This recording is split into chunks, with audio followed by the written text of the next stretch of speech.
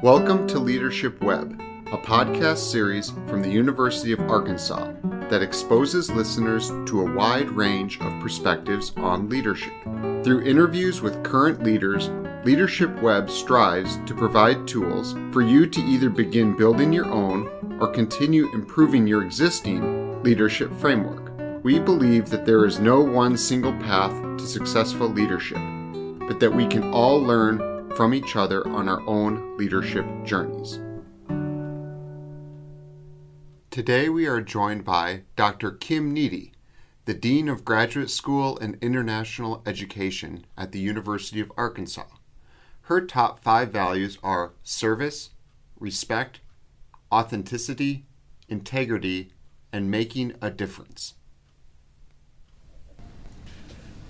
We're very pleased to have Dr. Kim Needy with us today, and I just kind of will go in talking a little bit about how long I've known Dr. Needy. She and I have been friends professionally and as obviously friends for many years. We worked both in industrial engineering, and way before we had this Arkansas connection, we were running with a lot of the same people. And I know for one, I've always sat back and marveled at Kim's accelerated advancement in her career. And certainly, I know you'll talk more about it, Kim, your hard work, your willingness to not ask people to do anything that you wouldn't do in the first place.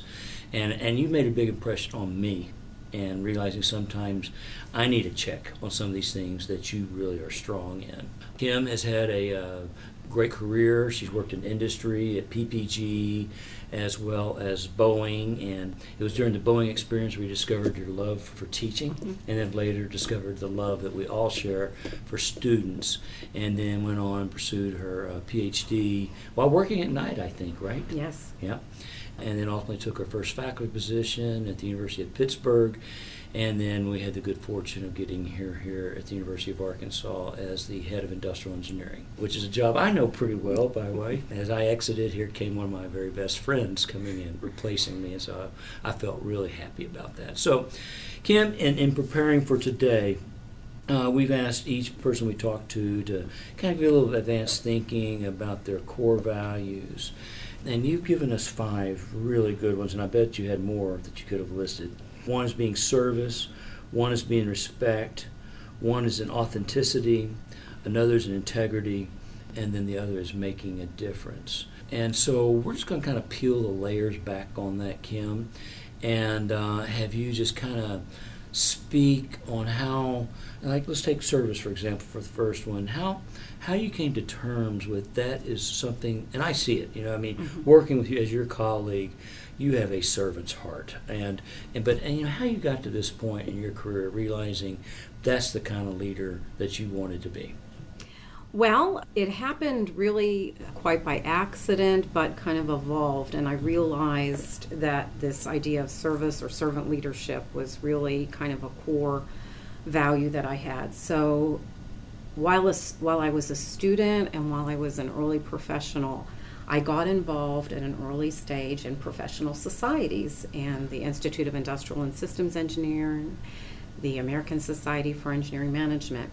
And what these professional societies did while I was even a student and a young professional was allow me to get involved with other professionals, and it allowed me to start gaining management and leadership experience in what I would call a safe environment, because I was a volunteer and I was putting in effort. It was safe in the sense because no one really fires you if you do a bad job. They encourage you to do better and learn from your mistakes, but it's really a pretty safe environment. And working with volunteers is not easy, because at the end of the day, you have to use a lot of persuasion to encourage them to do things. Typically, volunteers are very, very busy people. Mm-hmm.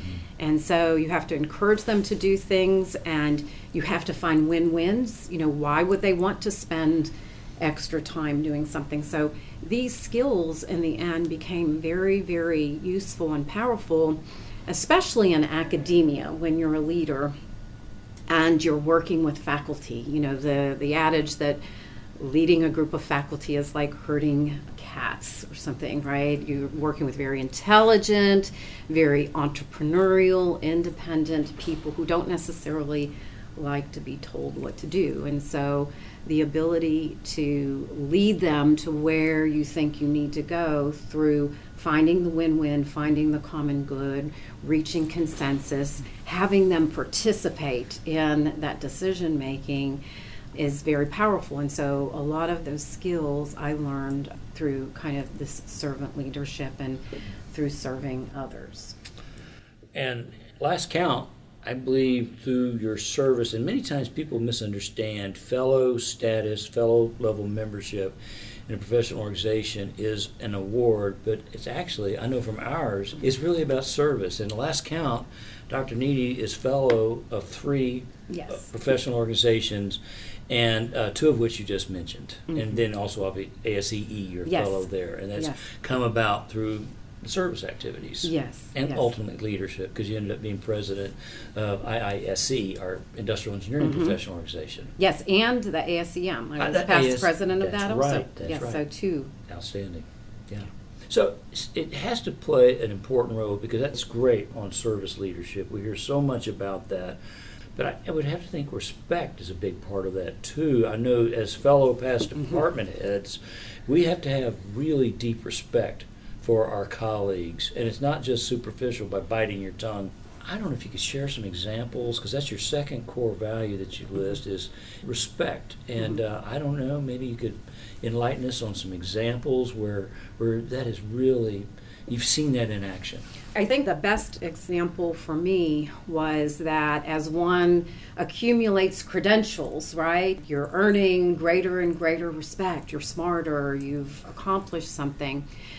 That doesn't mean anything. You know, when you walk into a classroom, right, especially there's a group of students there, and so they do not necessarily automatically assume and grant that respect to you. You have to earn that.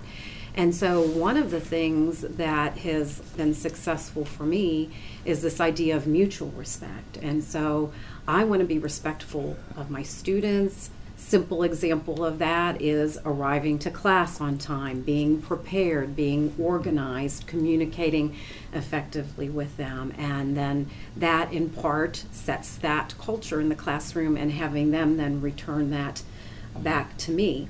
As I've changed roles more recently from the department head in industrial engineering, moving over into the graduate school in international education, you kind of reset it back to 0. It's like, here I am, but no one has necessarily worked with you on that level. They're watching, they're listening, they're observing, and so you need to really earn that respect back with them. But I have found that if you give respect, you will get respect, and it's led me in that way. That's tremendous. I think we need to be ever mindful of, in their management principle, we can have the position, but then we have to earn the respect. The respect, which drives the stature. Yes, and something that's also really very powerful for me is that I think that respect is so much about upward and downward. So people, tend to get, well, I need to respect people above me and I need to respect my peers. I really strive to show respect to everybody from the top to the bottom, and staff, students, they're often not given the respect that they deserve. We have staff members that work so hard, and just thanking them, respecting them goes such a long way and creates a lot of loyalty while you're doing it. Spot on. That's excellent. So service and respect, those are critically important to leadership today. It's interesting, the next 2 have authenticity, and then you have integrity. I think on the surface, when most people think about it, they might say, well, those sound like almost the same, but they're really not the same. And so if you don't mind, if we kind of talk about both authenticity as well as integrity, and how they are really completely different, and how they're so critically important to leadership. So by being authentic, to me, that means being real, being a person. You know, the idea that at the end of the day, we're all people. You know, we have our professional lives, and then at home, you know, we're doing dishes, we're cleaning up afterwards. You know, we have those jobs. And being a parent as well, I'll say, why doesn't anyone at home listen to me? Because when I go home, they listen to me, you know, that kind of thing. And I like to acknowledge I am human. I'm happy I'm human. I admit that I make mistakes. I make many mistakes.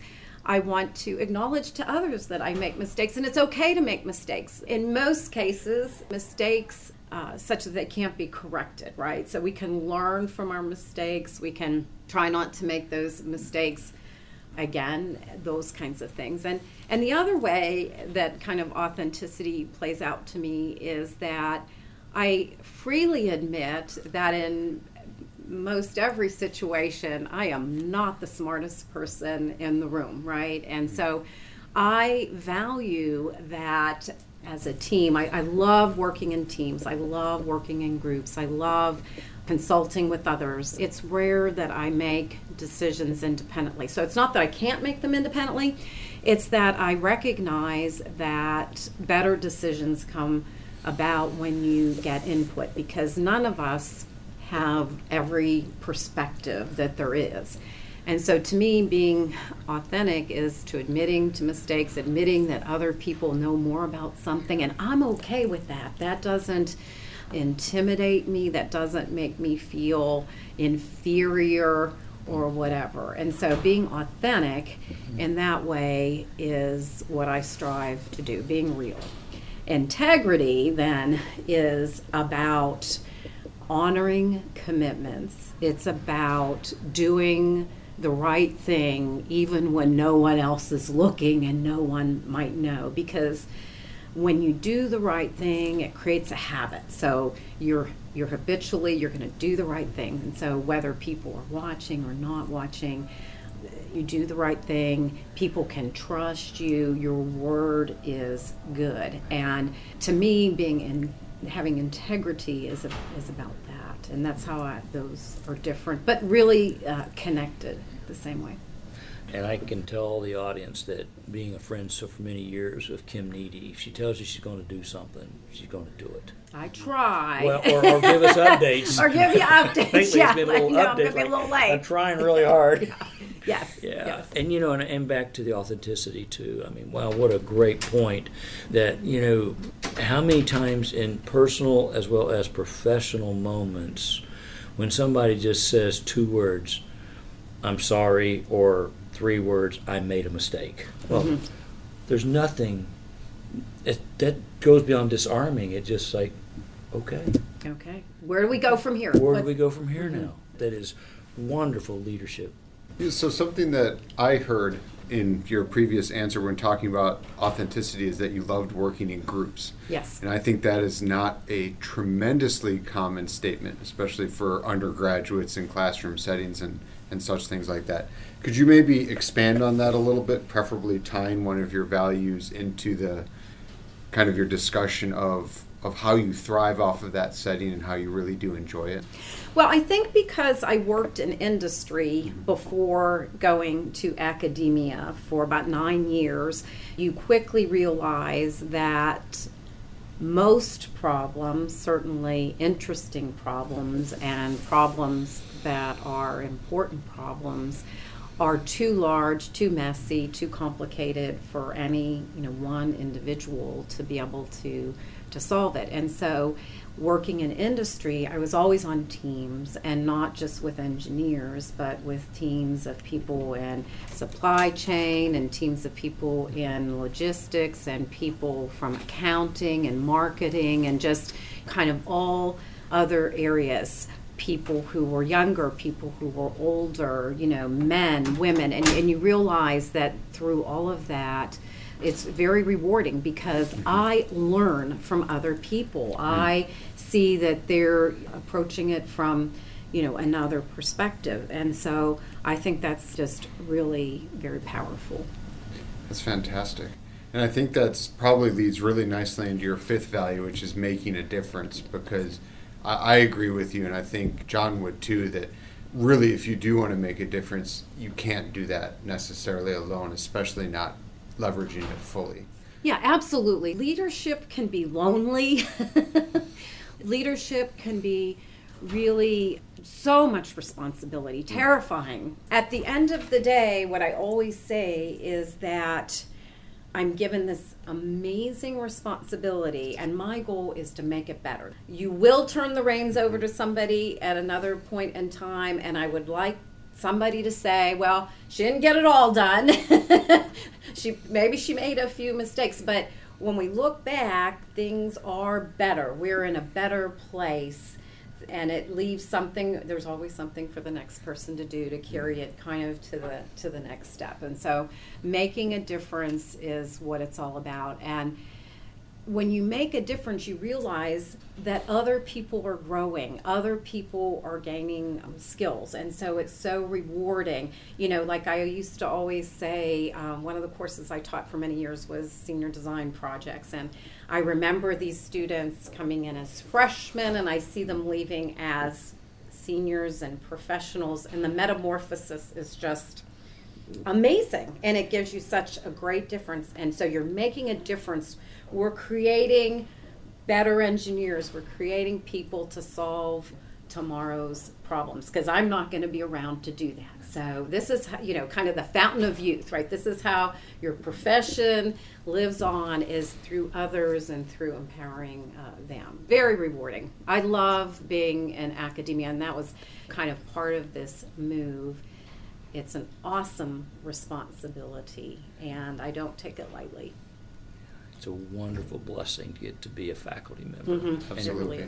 Yeah. And we never age, and it's that metamorphosis is always the students aren't aging. Institutionally, we're not aging. Yeah. So the average, because we got a whole bunch of 18 to 20-year-olds, and that metamorphosis continues every year. Yeah. So Kim, this is outstanding. Service, respect, authenticity, integrity, and then kind of the culminating aspect of making a difference, absolutely inspirational. One of the things that Andrew and I, as members of the white male category in a male-dominated field, we would greatly appreciate if you could, for our listeners, shed some insights and wisdom on your experiences, what you've learned, maybe some caveats of inspiration for our listeners that might benefit from something you've gone through. Because Andrew and I can't cover this one. Being a woman in what I would call male-dominated profession has its challenges. The way that I approached it early in my career is I've always felt of myself as I'm an engineer first, I'm a woman second. And that has led me to, I think, a really harmonious role with my male colleagues. I kind of recognize that maybe I'm not the only one uncomfortable in the setting, being one of the few females, that the males may be a little uncomfortable or intimidated, who knows, by me, because they're like, oh, we need to maybe react differently or talk differently or whatever. So I've always tried to acknowledge that discomfort may perhaps swing both ways. And I've never been afraid when there's an uncomfortable situation to first have a conversation with someone. And I don't think I've ever had to take it to the next step. I find that people, at least in my experience, usually are just completely unaware that maybe they're doing something that may not be as comfortable for women. And so the situation goes away in that regard. Now, I also have had the awesome opportunity of working with other female colleagues. That's been amazing as well, and really very welcome. I will share one challenge that I had, and something that just took me by complete surprise. And so I have had the experience in my career where other women who I thought would be supportive of me were in fact not. And so there's this phenomenon called the queen bee syndrome. And I hadn't heard of it until I experienced it. And then I said, oh, that's, I think, what this is. And so this occurs when another female is, if you will, in competition. The idea of the beehive, there's one queen bee and there can only be one. And so fortunately, I've only had that situation happen one time. And the irony of the situation is that this was a female colleague, and so we didn't hit it off very smoothly at first. But as time went on, this colleague needed some assistance from me. See the irony of this? It comes back to bite you and sometimes. And she needed some assistance from me. And my strategy was to be very helpful and very positive. And we are actually friends now, okay? So, and I don't believe that I've ever really kind of had this conversation with her, but, we've overcome it and we've moved to a better place. And so when I'm in situations, I had the fortune of meeting Madeleine Albright, and she has this saying, and I'm not going to get it precisely right, but she said something like, there's a special place in hell for women who won't help other women. And I love that. And so I really have tried to help all of my colleagues, but recognize sometimes that women have extra questions, needs, situations that maybe a male colleague cannot relate to. So I try to be there for them, whether it is about work-life balance or about working professionally in a diverse atmosphere, etc., to try to help in that way. Outstanding. Dr. Needy, thank you so much for taking time to be with us today. It's kind of weird calling you Dr. Needy because you're my good friend, Kim. Your leadership is greatly valued here at the University of Arkansas, and I, for one, have seen the wake of improvements that occurred behind you. Thank you for taking the time to give us some insights on what you hold near and dear to you, and appreciate the time you spent with us today. It's been my pleasure, and good luck on your project. It's a really worthwhile effort. Thank you. Thank you. Thank you for joining Leadership Web today. We hope that you found insight and guidance on leadership tools from this interview. Please join Leadership Web in 2 weeks as we explore another leader's leadership journey. Also, follow us on Instagram or LinkedIn by searching Leadership Web.